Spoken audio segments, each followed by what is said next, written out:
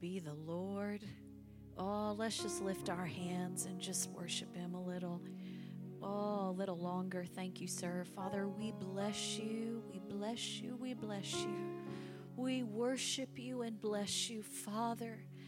Oh, what you've done in our lives, what you've done in our hearts. You made us brand new.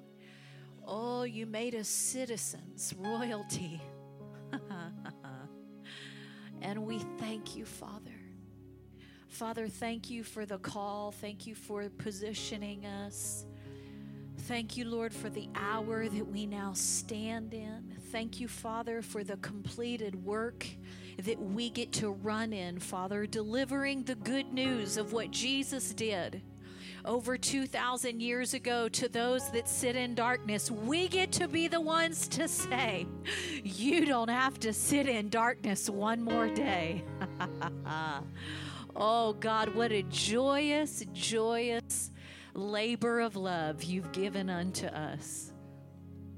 It's a joy, Lord. It's a joy to get to be the ones to tell the news of what you've done. It's such a joy.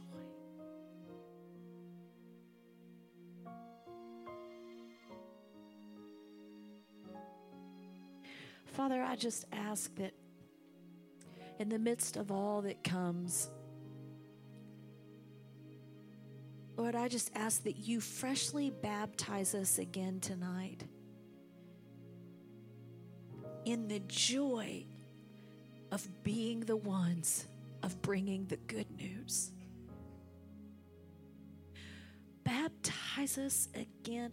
Lord, just dip our hearts again in the joy and the fire and the vitality of the run.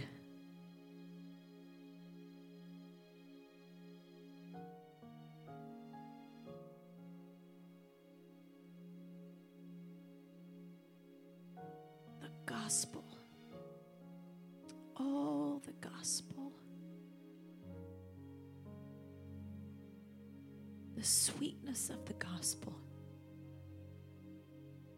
It's still shattering the curse of a people's lives. Thank you, Lord. And Jesus, we thank you for the anointing, your anointing that you gave unto us, your anointing that is still destroying yokes and removing burdens just at your word. Lord, you've given unto us to be distributors of your anointing power to destroy yokes and remove the burdens of this hour. We thank you, God, for that anointing that is strong. Lord, that is only increasing even this weekend. God, it has been increasing. My, that anointing is increasing. Double time, Father. It's working double time. Hallelujah. Oh, we thank you. Jesus, we thank you. Jesus, we thank you. We praise you and we thank you. Oh, we give you the glory and the honor and the praise. In Jesus' wonderful name. Hallelujah. Can you say amen tonight? So be it and so be it. Hallelujah. Well, you're dismissed. That's all I've got. We could go to IHOP now and say it was a great service. That was the most anointed minister to offering I've ever been a part of in my entire life. There was such a grace on that, wasn't there? Who is still here? It's so wonderful. And my goodness, what a time. And it's just fresh on me that this is the last summit of this year. What a run. What a run. There's been 3 here in the United States, and then all the ones that have happened over all the nations. I've just gotten to be a part of the ones in the States. So every time you name those off in other countries, I was like, I want to be a part of that, you know. You just don't want to miss out. I'd have to tell you in tongues what God's done in all these summits this year. I don't think there's English words, Pastor John, to say. I ministered in part of those summits, and I still couldn't tell you what was done. It was just heavenly. It has been heavenly, and it still is. And there's been such a presence of the Lord and a grace on these summits where there's so much happening in the room, even right now, that goes way beyond just the words that are coming out of the person's mouth with a microphone. There's operations of the Spirit. There's works that are being done. There's things that are falling off of us, things that are being added to, vision that's clicking into place. I mean, it's just astounding, all that God's doing in the room. Hallelujah. It's astounding what God's doing in the nations. In the earth. I mean, the nations of the world in those Bible schools. That's a very big deal. That really grabbed my heart when Pastor Cookie mentioned those works in the Bible schools. Is it Nepal specifically? And I know there's other ones. I leaned over to Kara that travels with me and works for the ministry as my project manager. She's done, I've done 17 trips to the nation of Grenada, others as well, but have really worked a lot in Grenada, and Kara's been a part of maybe 5 or 6 of those, and the nationwide event that we did in 2016. And I leaned over to her and I said, remember the state that the churches were in the nation of Grenada. It was in a low state, all the churches there. And the reason we finally identified it, because there's not one Bible school to train and equip ministers in that nation. And if there was just a training place, most of them, are running on very little training that they got forever ago. And so getting Bible schools, places for ministers to be trained and released in a nation, has everything to do with what God is able to establish and structure for the kingdom to shift a nation. So when you sow into the planting and the operating of a Bible school, you are literally like the kingpin of changing and shifting that nation. Praise the Lord. So what an awesome thing, to be a part of, and all God's doing in the nations, and boy, it's just getting to the good part. Praise the Lord. That's what the Lord said, and has come up a few times this meeting. He spoke to my heart about 2018 being the year of the turning point. And here we stand in 50 some odd days left in a turning point year, a turning point being when the action begins to move toward the most important part. And you think about that and what God's called you to establish and do, all the seasons of ministry and life He's walked you through. And now He's saying this is the time when all of that, all the faith, all the standing, all the believing, all the pushing through, all the overcoming is now reached the point where the action begins to move. Whew. Toward the most important part. To move. So much movement in the earth right now. And so much movement in who we are and who and what God's called us to do. Amen? It's powerful. I've got so much churning in my spirit that God wants to do tonight. And so don't get too comfortable. Okay? Don't get too comfortable, but let's go ahead and get our eyes on a few scriptures here that are rolling around in me. Open up to the book of 1 John, if you will.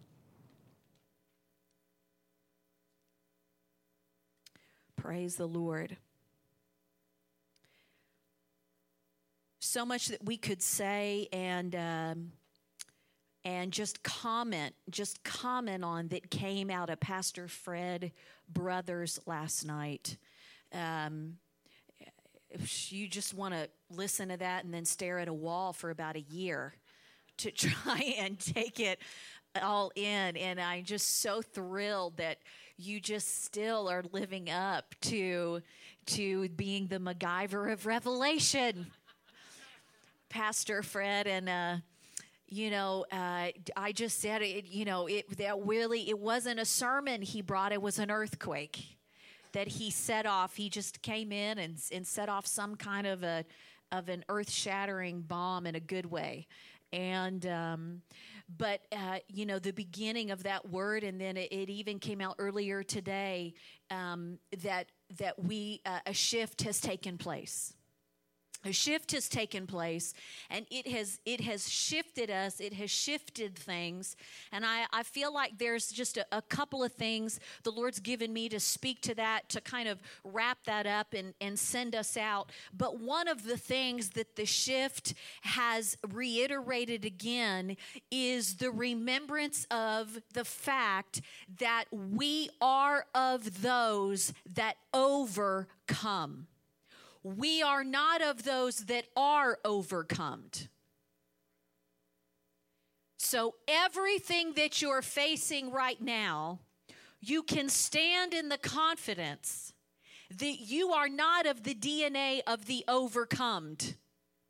You are of the DNA. You are of the royalty. You are of the family, the spiritual heritage that overcomes. That is the outcome of every single thing that is staring you in the face right now. You are those that overcome. Amen? So let's look at this in 1 John, and if you would look at chapter 2. And I want us to just run our eyes over the word, what the word has to say about this. In 1 John 2, in verse 13, he says, I write unto you, fathers, because you have known him that is from the beginning. Boy, it's good to have fathers and mothers in the faith among us, isn't it? So thankful for our fathers and mothers in the faith. Such a joy and an honor to run together. Amen. I say this to Dr. Pat every time I'm around her. I'm just so thrilled to be in the room with her. Really, I'm just so thrilled that I'm finally, maybe just coming into a place of maturity enough to really dig into the depths of what's coming out of her, that I can try and keep up with the revelation that's coming out of her now. There was a day where I would sit in services like of hers and others, and I think, I'm just going to receive that by faith because I'm not even sure I get all that, but I'm just going to say I do by faith. And so I'm so grateful to be able to stand and run my race alongside a mother and a father in a faith. It's so wonderful that God's kingdom way of operation is synergy, everybody running together, not succession. Not, well, I'll just sit here quietly, and until they breathe their last breath, and then maybe I'll get around to feeling like I'm worthy to do something for God. No, I'm so thankful that I can take my place and keep my eyes on some mothers and fathers in the faith so that I don't get off course. But we can have every part simultaneously running, which is Joel's prophecy. That in the last days I'll pour out my spirit on all flesh, all generations simultaneously. Come on. And what does it say? It says that your fathers will dream dreams, your sons and daughters will see visions.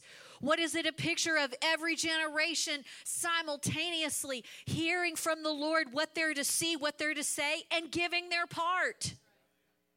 And when we have Joel's prophecy operating in the earth, which is every generation operating simultaneously, that's when we saw the greatest moves of God in the earth, where literally 1,000, 2,000, 5,000 were added to the kingdom in a day.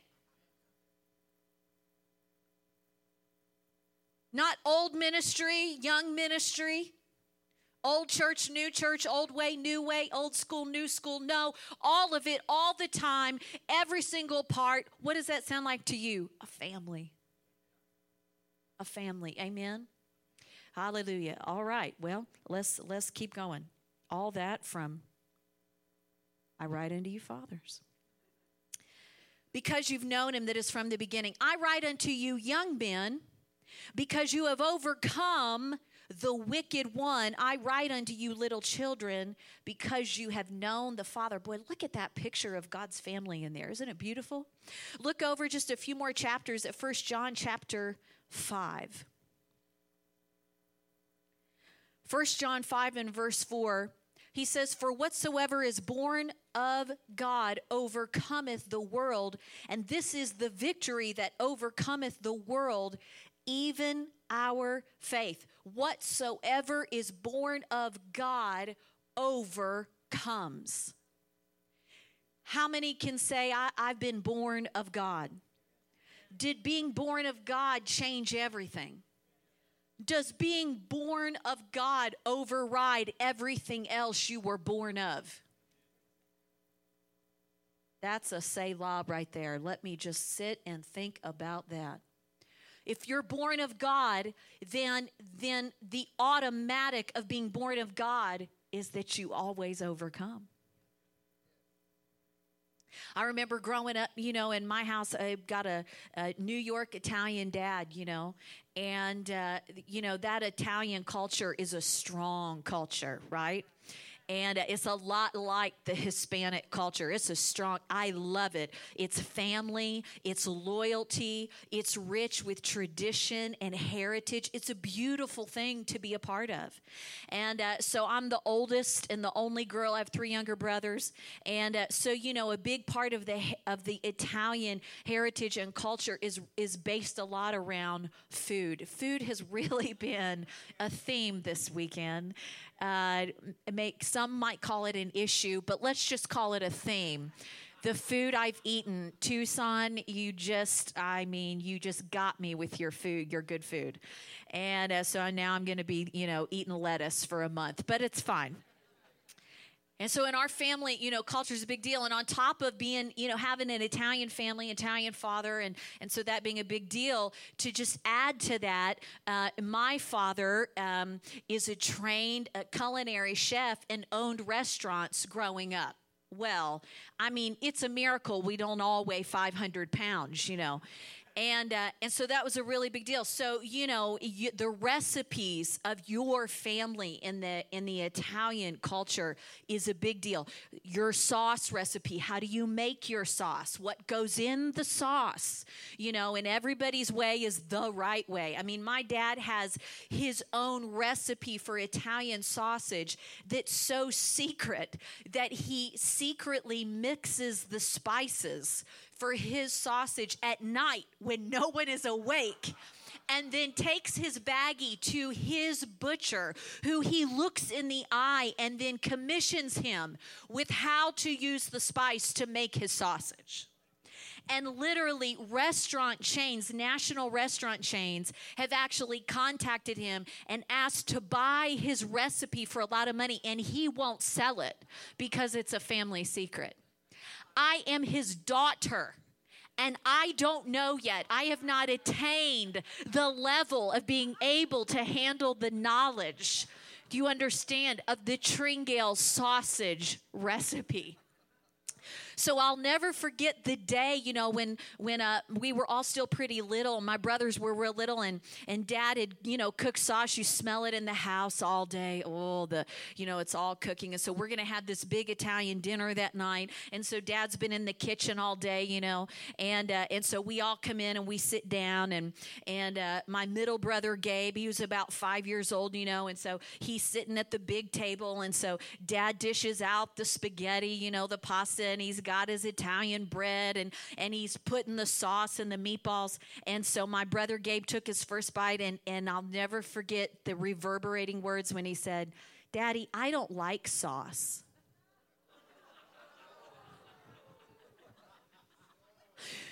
You would have thought he said, I don't believe in the virgin birth, you know.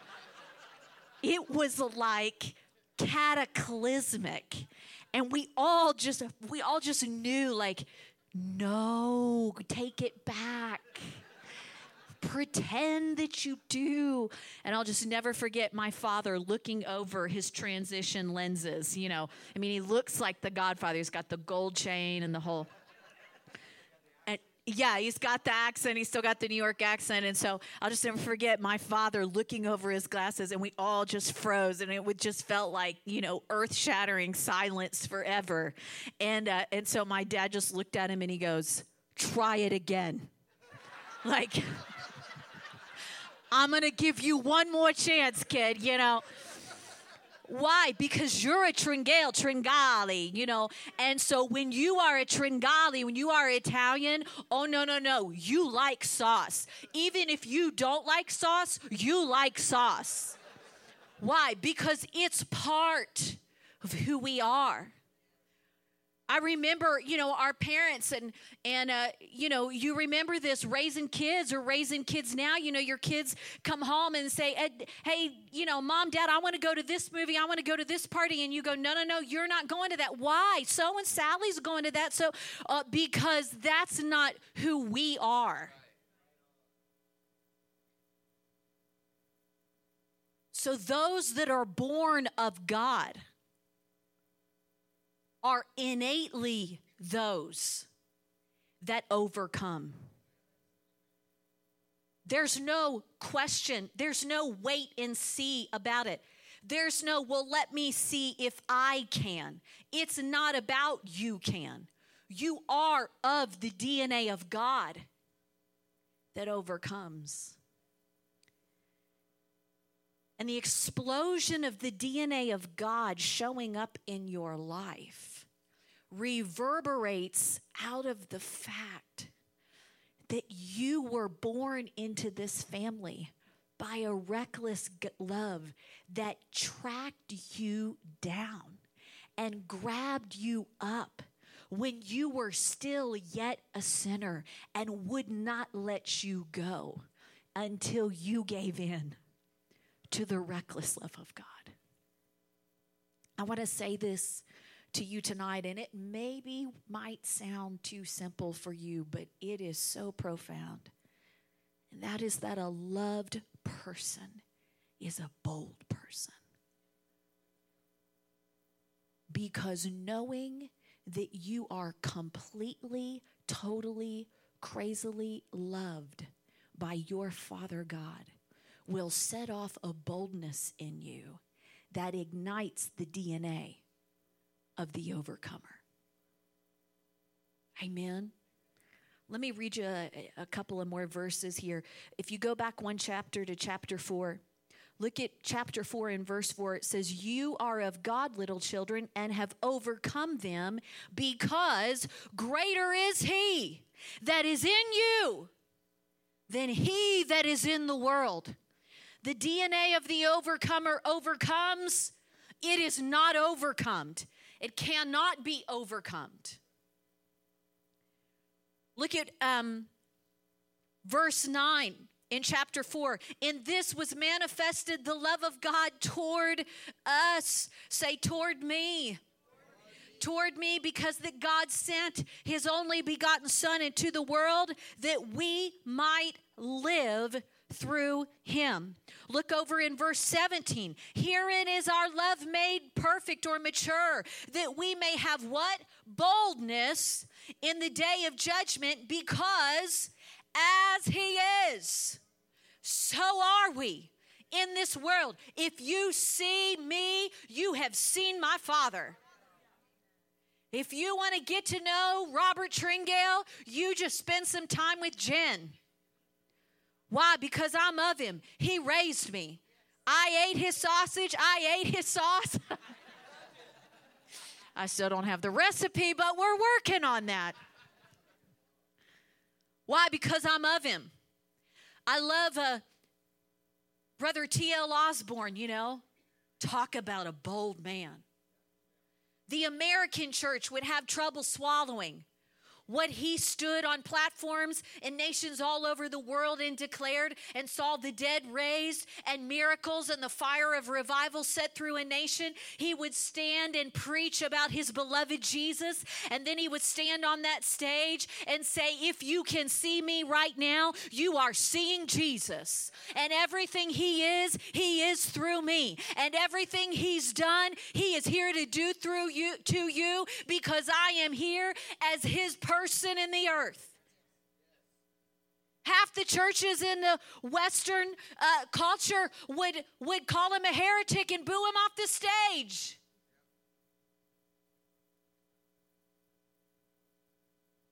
Because as he is, so are we. Hallelujah. As he is, so are we. There is a particular operation in this shift that I sense the Lord doing in us as leaders, because as leaders, we always have to go first. Amen. It's just part of who we are. As a leader, we go first. Why? So that others can follow. And leaders go first so that we can say where we're going, so others can hear the direction in our words and go that way too. Amen. And so in this shift that we stepped over into, through that powerful word that Pastor Fred brought, I sense this operation that God's doing in this shift. And I would just say it to you this way, that in this shifting, there is an operation of sifting. And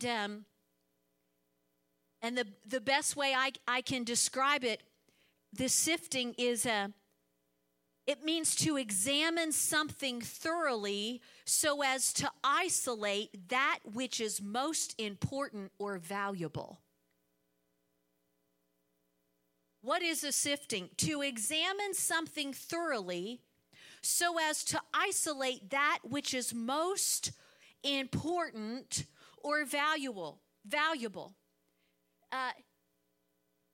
To go through a sifting is to remove, filter out, sort out, or get rid of anything that is not most valuable.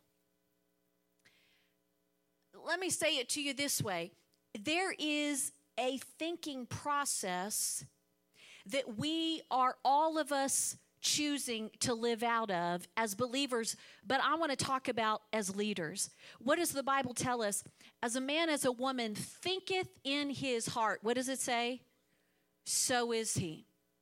So there is a level of thinking process that we are leading out of, making decisions by, that I believe is part of this sifting process that God is working in this shift he's brought us into. I'm going to just give you 3 levels. This is what the Lord's been talking to me about today. This first level, this would be the baseline beginning thinking process or thinking level that we as leaders could be functioning in as we're making decisions and leading by. And this process would sound something like this. What can I do? What can't I do? What can I do? What can I do? What am I able in the natural to do right now? What am I not able in the natural to do right now? If we could just get people as individuals making decisions out of this baseline process, we would be doing really good. If we could get them to even consider, like, morally, what can I do? What can't I do? Our nation would be in a lot better shape. Right?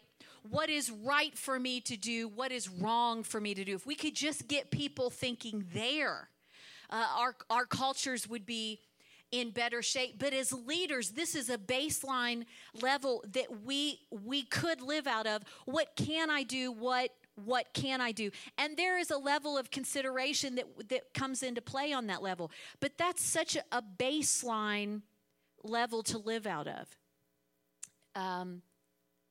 Even as believers, what can I do? What can I do? I mean, not sinning is not God's will for your life.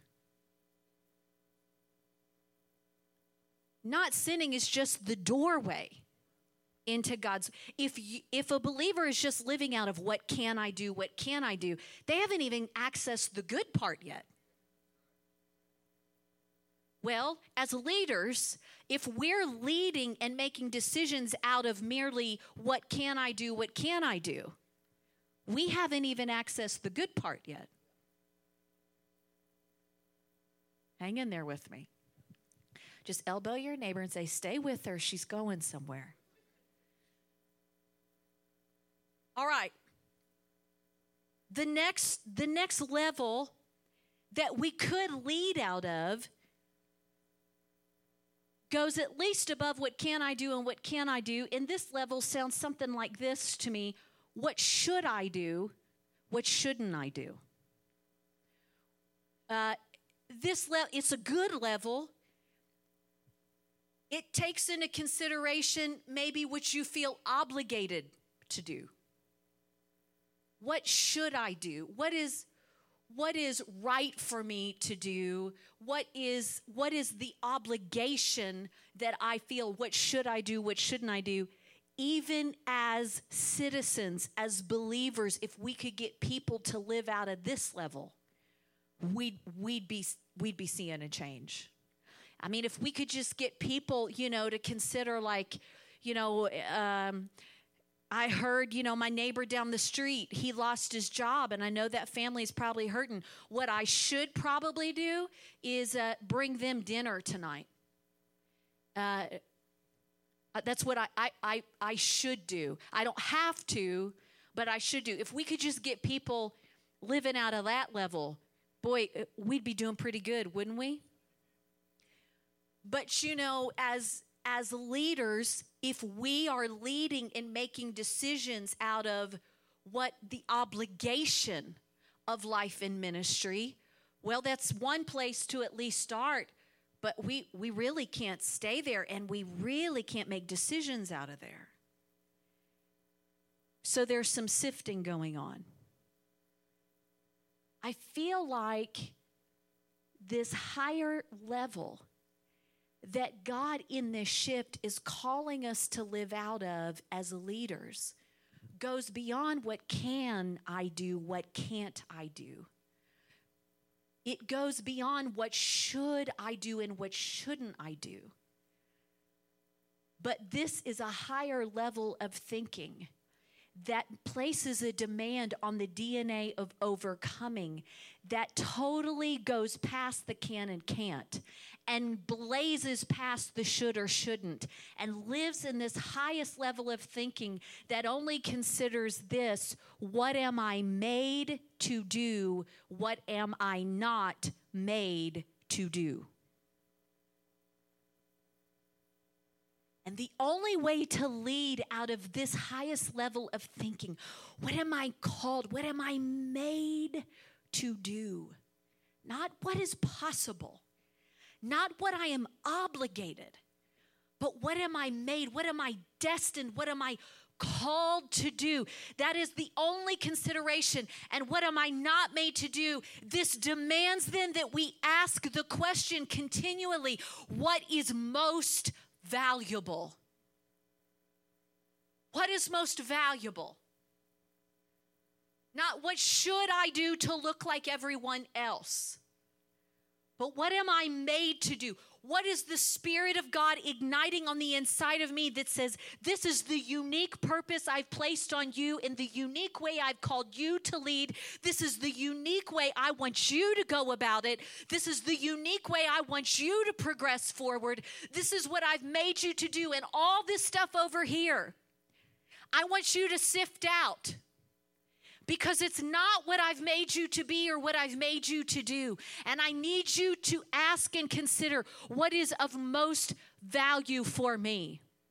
And you would think that we would always be choosing what is most valuable. But that's not always the case. Because usually what gets chosen is what is screaming for our attention the loudest. But you and I both know that usually what is screaming for our attention the loudest is not what's most valuable. But God is wooing us by his Spirit. As the word says, as deep calls to deep, there is a beckoning out to a deeper place for God to show us in the deep what is most valuable.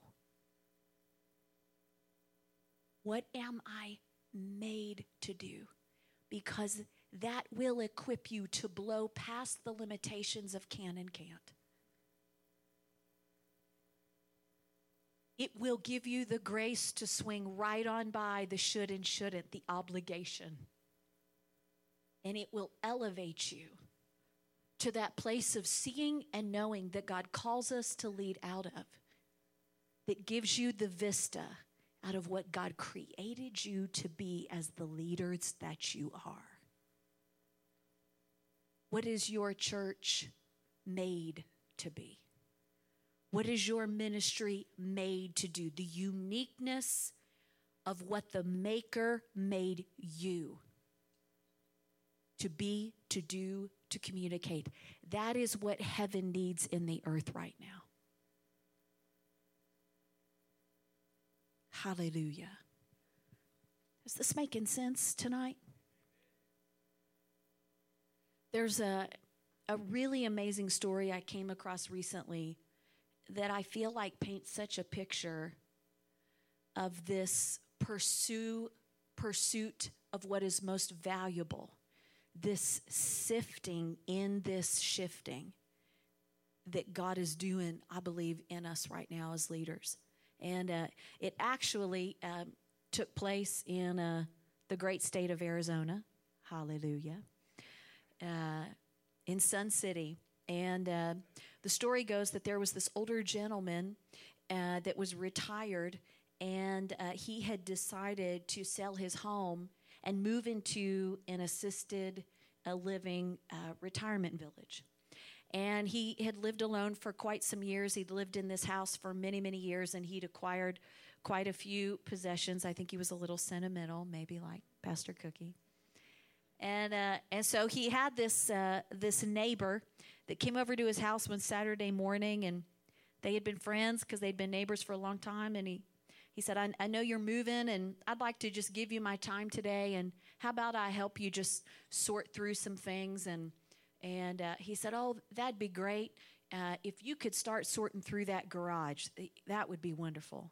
And so this gentleman was out there kind of sorting through things for this gentleman, and he had been a collector through the years. He had an old car out there, and a bunch of boxes and stuff. And then against one of the walls of the garage, apparently he had just a lot of like old dusty picture frames and pictures and artwork and stuff just covered in dust out there for years.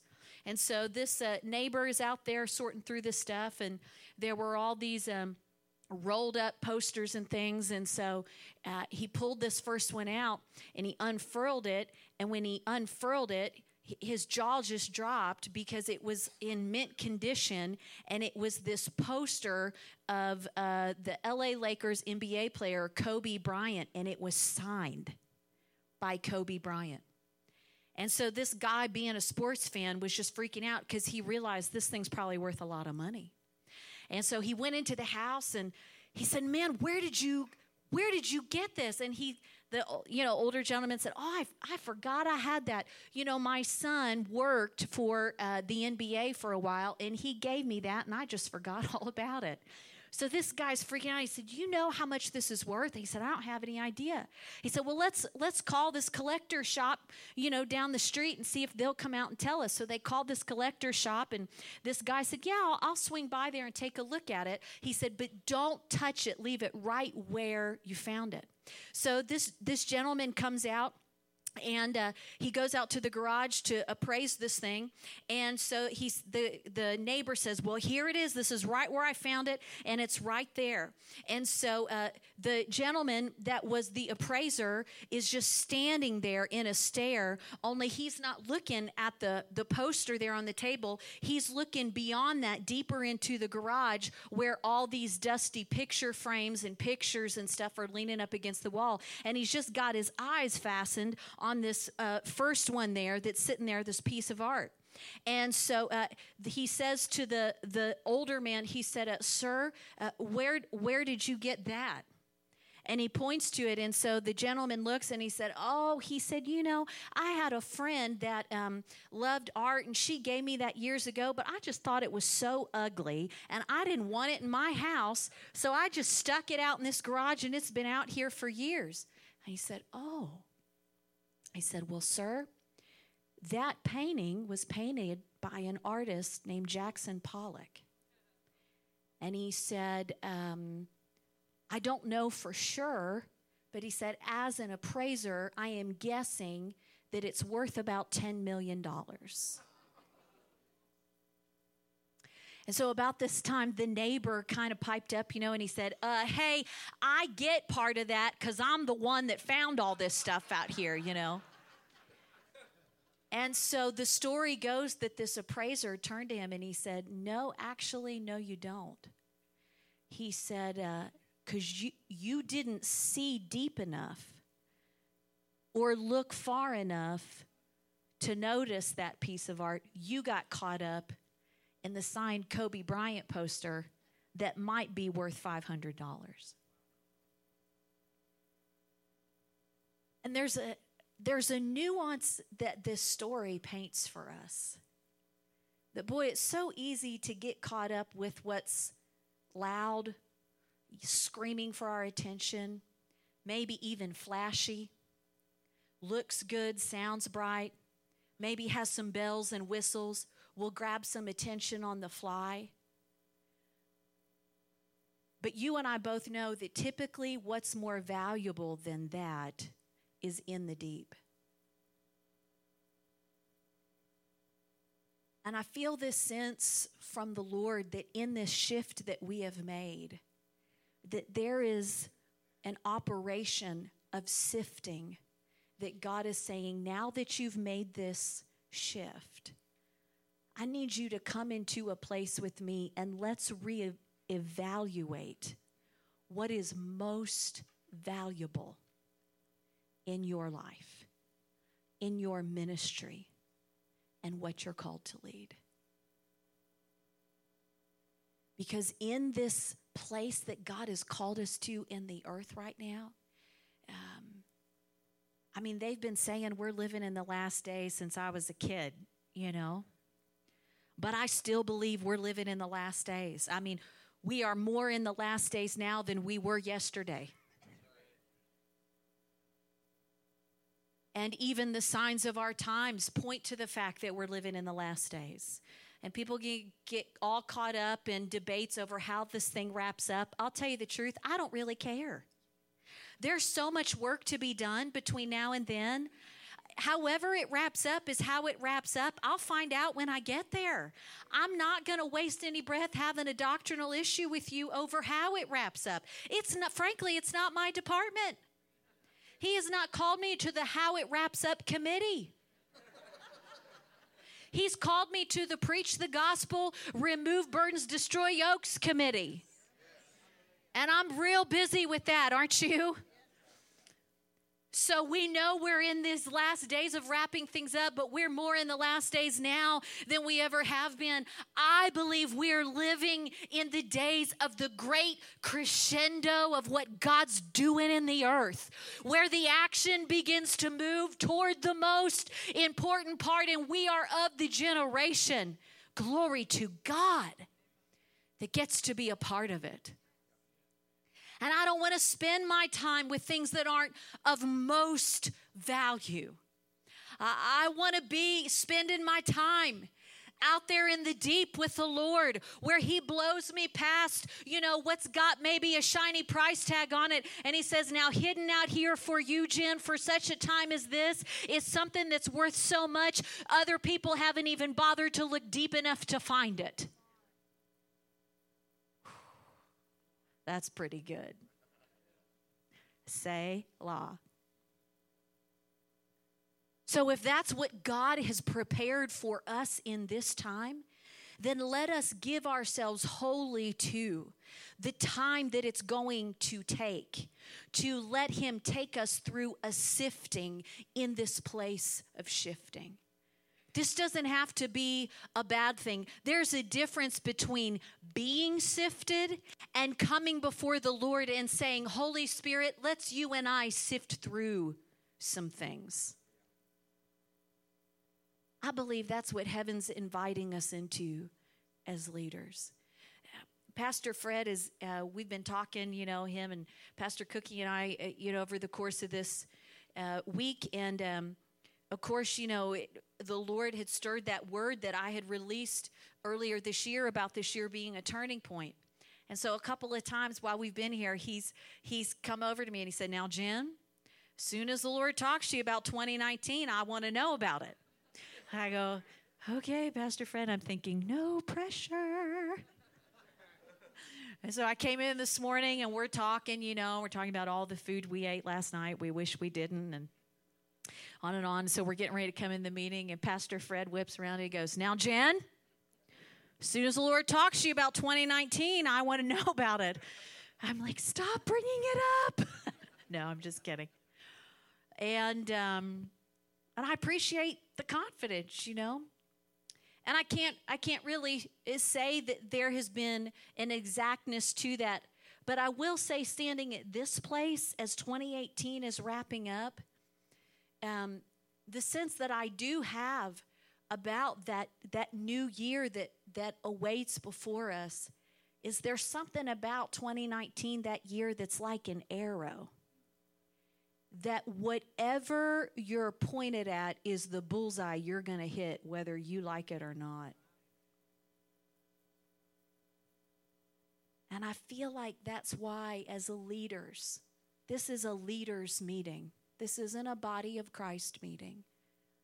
There's a higher level that leaders are called to, and the Lord makes us aware of things ahead of time. And so I believe that's why the Lord is saying, come into a place with me and let's you and I sift through things together. And let me help you determine what is of most value, because whatever you are pointed at as you go into this next year is absolutely where you are headed. I believe there'll be more for us to know about what God holds in store for us for this next year. But this I know, there's something about 2019 that it's like an arrow.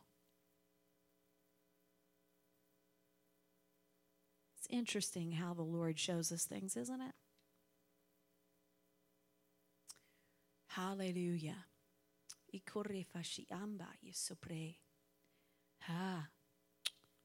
That work of positioning is sobrashiste. Nekiriambaganda, idobovadoshe, ide barapafa sebehi etokotarame histubre. Iniave sumani oche wekindias tukutuko ombe hisuta isuta.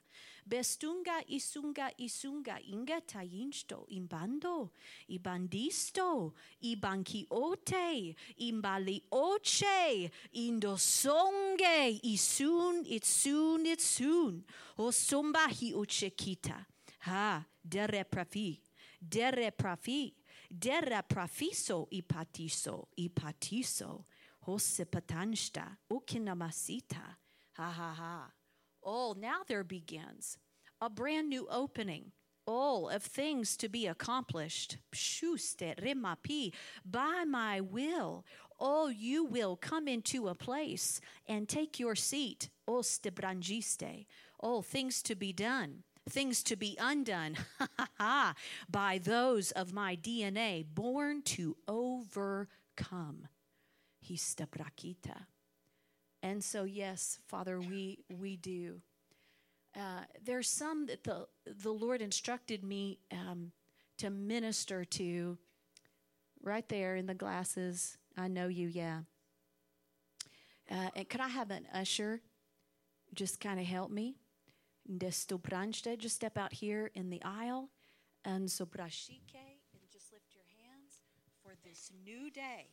Ushte isambe, and siki ambashita. And this lady here in the back with the red glasses, yes, you. How'd you know? She was like, I'm next. That is something. Hiso, just lift your hands up to the Lord. Can you hold that? Hisoka. Oh, shevesite. My. Zokista. Sombranjikista. Enzovedista. And so ushers, just stay with me. Pastor, apakiste, can I lay hands on you? Oh, wisdom for a strategy that unlocks for you, all that opens things up, and financial pressure removed. Neporesiki amboroshamba iyasita, with the beautiful blonde hair. Yes, can I lay hands on you? Yeah, you. Oh, so sweet. Masokoshta. Hallelujah. Hallelujah. Isopre isambashta. Just lift your hands. Impartation for what now begins. Shu sebranji se. And you guys, yep. Isombranjiste. Abridekishta. Enzerebramba. Isomba, specifically, and the overwhelming love of God that you know of when you come in contact with ones that are bound with oppression and especially addiction. The love of God, when you just get around them, will undo the stronghold of addiction that they have been under. The love of God on you will undo. Especially that thing he likes to use of drug abuse in that region where he has you. You watch it. Break.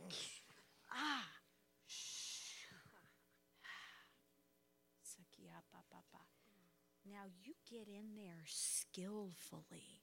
That's what he's doing with you. See, get you deep in operations of darkness. Get you in deep in the Spirit, by the Spirit. And then you release light and you set off things. My. Yosepiste. Let's just lift our hands to heaven. Maki ombasipe. Iraki omba, yeah. Oshe imbasto. Can I lay hands on you too? Isunda rambakite. Izevedista. Ekiamba supata. Briquetasite into. Ose eyes, new eyesight for new things now to do. New eyesight for the two of you. Kioche kiaha.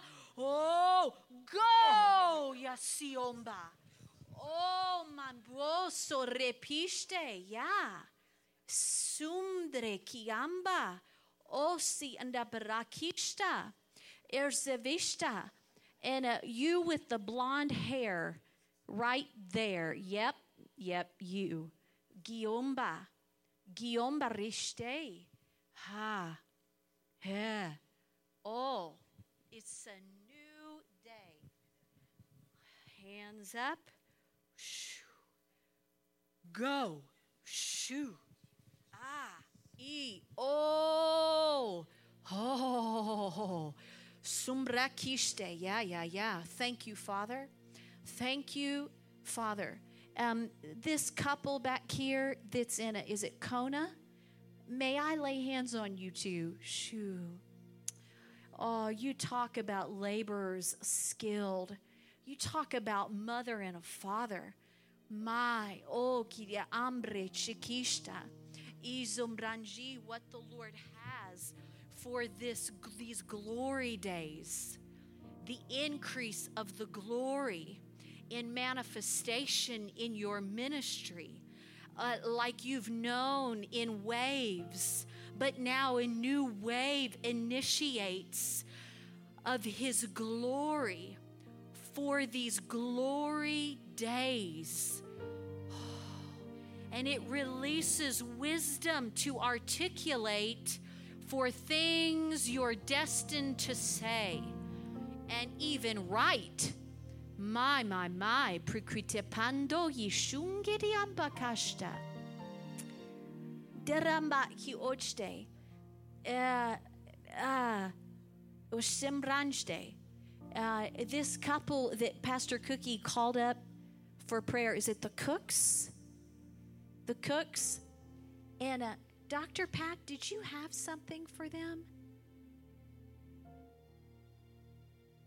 Lay your hands on them. Would that be okay? Would you all come? The Lord said there's something to be done, and I knew I didn't necessarily have that. Hasumba hisumba. Ki anjo sobrashiste. Ha ne prangiste. Isungetamba. Yeah. The Lord just instructed me to lay my hands on you. So I'm going to do that. And that anointing and what is He's going to put into you, you'll be there, you'll be aware of it all the time. It will not leave in anything you do and anywhere you go.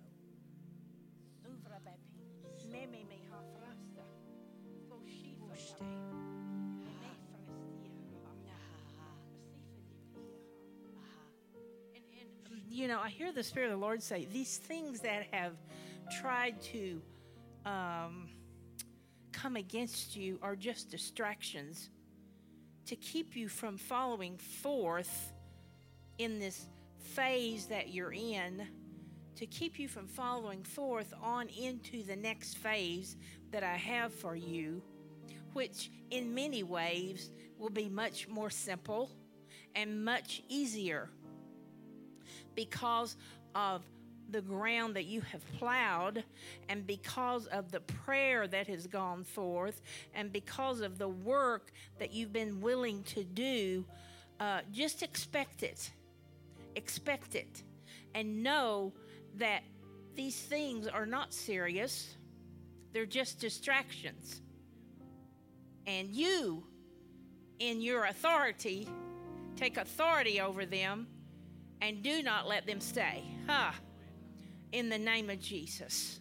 Hallelujah. Hallelujah. Hallelujah. Pastor John, Isombra, I see an operation that the Lord's doing all around you on your behalf.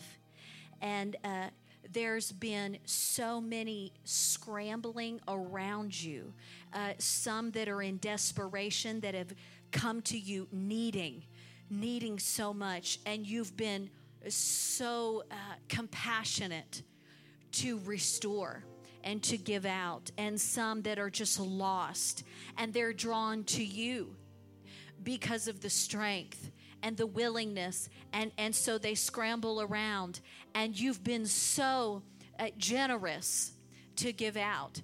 But the Lord says, now I do this thing for you. I assemble the team that is needful unto you for the assignment that resides within you. And I order this thing, and I mandate this thing, and I speak alignment around this thing in Jesus' name. So be it. Thank you, Father, for alignment. Father, we take that as the FCF organization. We call right alignment around us for the right ones to come and the wrong ones to go on to their place. In Jesus' Jesus' name. Father, we thank you for resources and help and right on time. The assembling of teams around these to operate apostolically in the earth has always been the mandate of this thing. Teams. Shukata. Shukata. Organizational anointing to speak unto these. Be released. Be released. Be released. Shukaramani seki afasepata. Samaniamasisesamamasa. Yeah. That's that marching orders. Marching orders are going out. And so we thank you, Father, that they'll hear the sound deep in their heart's cry. They'll hear the sound and they'll reach out. And they'll reach out. And Father, I thank you that these leaders here tonight, and even the ones that will hear this later, when they hear this said by the sound of my voice, they'll know that it'll come unto those leaders, and then they'll begin to hear from ones that say, I don't know what it is, but I must come. I'm assigned unto that work that you lead, and I must take my place. I don't understand, but I must.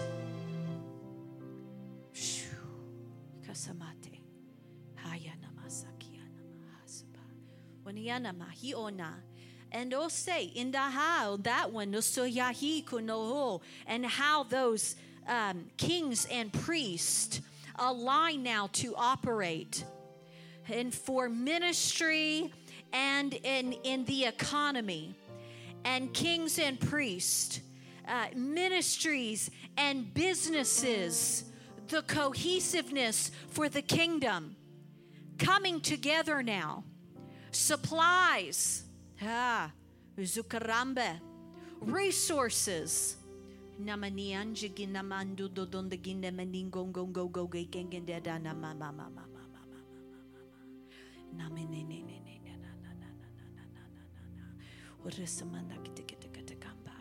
Father, we thank you for the purity of hearts to flood relationships between king and priest. God, that days be gone by when business leaders felt taken advantage of. But God, your original purpose for that supernatural divine collaboration to come into its finest and fullness, where there is a great exchange between king and priest. We thank you for it, Father. We thank you for it, Father. We thank you for it, Father. Let this thing be done among us. We thank you for it, Father. In Jesus' name. Thank you, Lord. Thank you, Lord. Thank you, Lord. Hallelujah. I'm so thankful for this house where this summit has taken place. When we came in on the first day, when I left to go to lunch, I said to Kara, I said, there's such a residue of the anointing in that room. You can tell there is a history of moves of the Spirit in this house, because the residue of it, don't you all sense that? There's a residue of all that's transpired here met us when we came in for this summit. And because of that, there's been such an ease and a grace for what God wanted to do. This was just such the right place for this particular gathering. And so I don't know how many of you are here tonight that are a part of this house, but those of you that are in the room, and Pastor, I thank you. It's made a difference, and you've blessed us, and because of that, I feel like there's a blessing to release. And Pastor Fred, I just had it in my heart. I felt like it was right for you to do that.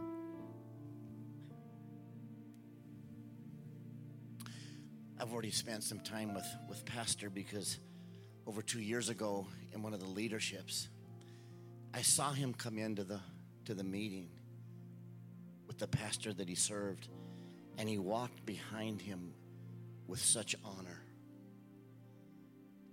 And I knew your pastor somewhat, but my sight went to you. And I watched you, I observed you. And after the service, the Lord said, go talk to you. And we sat down and I talked. And I told you that the mantle that was upon your pastor was upon you. And we've talked recently just a little bit about this, and there's been a period that he tried to push that off. It was for somebody else. There was something else in him, but it is you. It is on you. And now, because of that, and now you've accepted it. So those days that you pushed it away, it's no longer for, now you've come into the place. And now that the fresh mantle is upon you. And I told you that the glory of the former isn't anything that's going to be compared to what's now. The latter is now here. So the residue, what's gone on was just a picture of what's to come. And so it's upon this house. There's an excellency upon the workers, how you've trained, the quality of people. It's like they don't even have to be told to do. They're already lined up. They're in position. So the structure has been laid here for great things of God. And so the reward is here. And because you've accepted the call, and it's nothing that you've pushed yourself into. He's called you. Now you've just responded. So it's upon you. So I speak to you and I speak to the house. So I know that there's been trouble. I know that there's been issues in the past. But I'm saying it comes to an end. It has ended. It is ended. And now the hand of God and the blessing of God comes back here. And upon you and upon your leadership and upon your son. Now I've watched your son this week. I didn't even know he was your son until after I got to know him. I was watching him, how he walks around. What I saw on you is on him. And so God is doing something there, because it's a season for this house to come again, to be made alive and active and mighty. And it's not to compete against any other. You're just going to honor the Lord and what he's called and be given to the assignment that he's put upon this house. So be ready, because it is here. He is here, and he's bringing it back. It's back on you, all right? And a fresh gathering. There'll be some that have left that will return, but there'll be many that will come. There'll be many, and many will be sent. This is a sending place. Amen? It's apostolic. There's those that have been here, that have been built and established, and now they'll hear the command of the Lord for them to go to other places. So it'll be multiplied. So Lord, I pray for this pastor. I surround him with faith and know that he never stands alone. Lord, we're together in this. He's part of the family, Lord, that you've placed him in. And there's covenant. There's great covenant. So we surround him with faith and love, and everything, Lord, that you've planned and purposed, everything that you've designed and orchestrated is here. And so now we just rest in it. We rest in the blessing of the Lord upon this place, upon this church, upon this leader, upon the staff, upon his family, upon every member that has been so faithful. You've been so faithful. You could have gone. Many times you thought you should have gone, but you stayed. Because you've stayed, there's blessing. There's blessing. Healing in your in your lives, healing in your families. The teenagers that have run away, they'll run back. They'll run back. Those that have been sons in the house and they've gone away, now I must return. They're coming back. They're coming back. And they'll come back hungry to receive and to walk in the things of the Lord. Amen? It's awesome. So it's on you. It's here. And the Lord is pleased. Amen? Amen? Hallelujah. Hallelujah.